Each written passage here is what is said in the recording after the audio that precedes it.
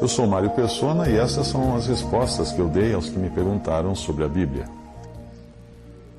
Você escreveu perguntando se nós devemos seguir o Antigo Testamento. Bem, quando nós lemos o Antigo Testamento, é importante discernir que aquilo foi primeiramente escrito para o povo terreno de Deus, o israelita, que foi escolhido desde a fundação do mundo.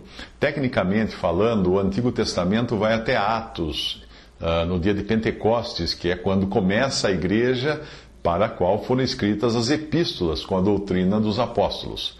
A igreja não aparece em nenhum lugar do Antigo Testamento porque era um mistério. E Paulo fala disso, o apóstolo Paulo fala disso na sua carta aos Efésios. E ele fala também que coube a ele revelar esse mistério. Portanto, estava escondido isso, oculto, até Paulo começar a desenvolver o seu ministério.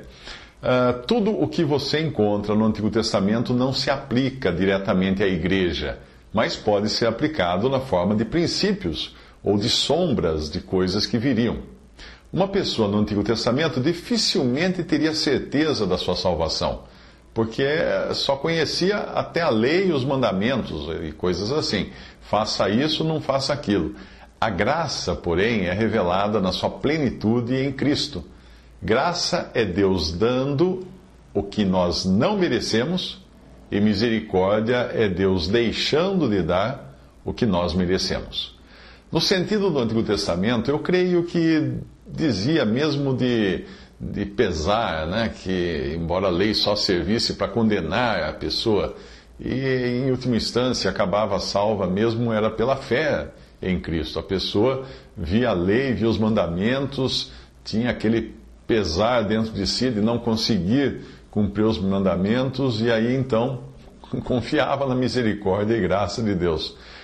Qual personagem do Antigo Testamento você encontra que não tenha pecado coisas horrendas, feito os piores pecados? Certamente nenhum dos famosos, como Davi, Salomão, teve uma vida 100% guardando a lei. Mas felizmente eles foram justificados pela fé, independente das obras, como fala em Romanos capítulo 4. Quanto ao crente hoje, ele também é salvo por graça, para andar nas obras que Deus preparou. E se não andar? Bem, ele será salvo mesmo assim, mas como que pelo fogo, ou seja, entrará no céu de mãos abanando, sem nenhuma obra, sem nenhum galardão, sem nenhuma recompensa. O cristão não entrará em juízo. O crente verdadeiro não entra em juízo, como o Senhor Jesus fala em João 5, no sentido de um julgamento criminal ou judicial, como esses que acontecem nos tribunais.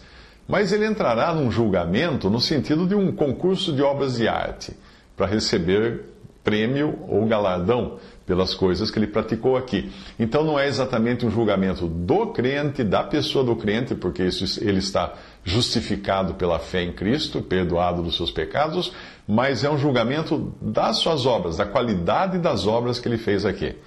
1 Coríntios 3 diz assim: porque ninguém pode pôr outro fundamento além do que já está posto, o qual é Jesus Cristo.